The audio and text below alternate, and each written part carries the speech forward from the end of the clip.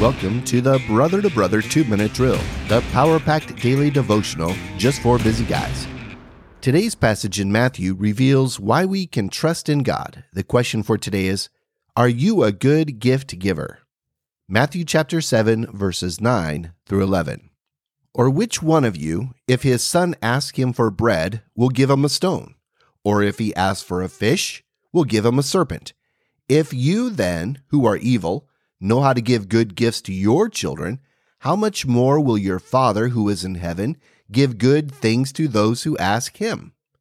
Dads get this illustration. The vast majority of dads I know work hard to provide for their families. I have a single-parent coworker who is planning a surprise birthday party for his 18-year-old son. He is going all out in providing a barbecue meal, cake, desserts, and a few expensive presents. Now that may seem ordinary till you hear his story about his personal struggles, financial debt, raising 2 kids, and working overtime hours in an entry-level security officer job. He's just trying to keep his head above water, and he doesn't likely have an extra $100 at the end of the month.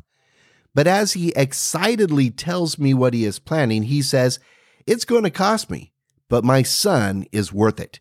He's 18, and I want to give him the best birthday possible." Now that's a good dad. Jesus affirms this idea when you ask your Heavenly Father, you can trust in Him to give you good things. He is not cheap, self-centered, vindictive, absent, deaf, or unloving, but He is our Abba, our Heavenly Father. His care and affection for us is greater than we can ever know. His power is immeasurable. His faithfulness and love endures forever. He is a good, good Father. When you come to Him with your cares, your needs, and your questions, He will always give you the best. It may not even be close to what you expect, but in His infinite wisdom and love, He will give you exactly what you need, how you need it, and when you need it.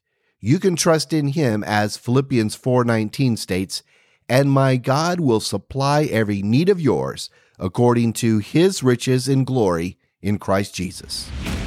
Thanks for listening. Be blessed. Stand firm. I'm Tim Kaditz, your brother in Christ.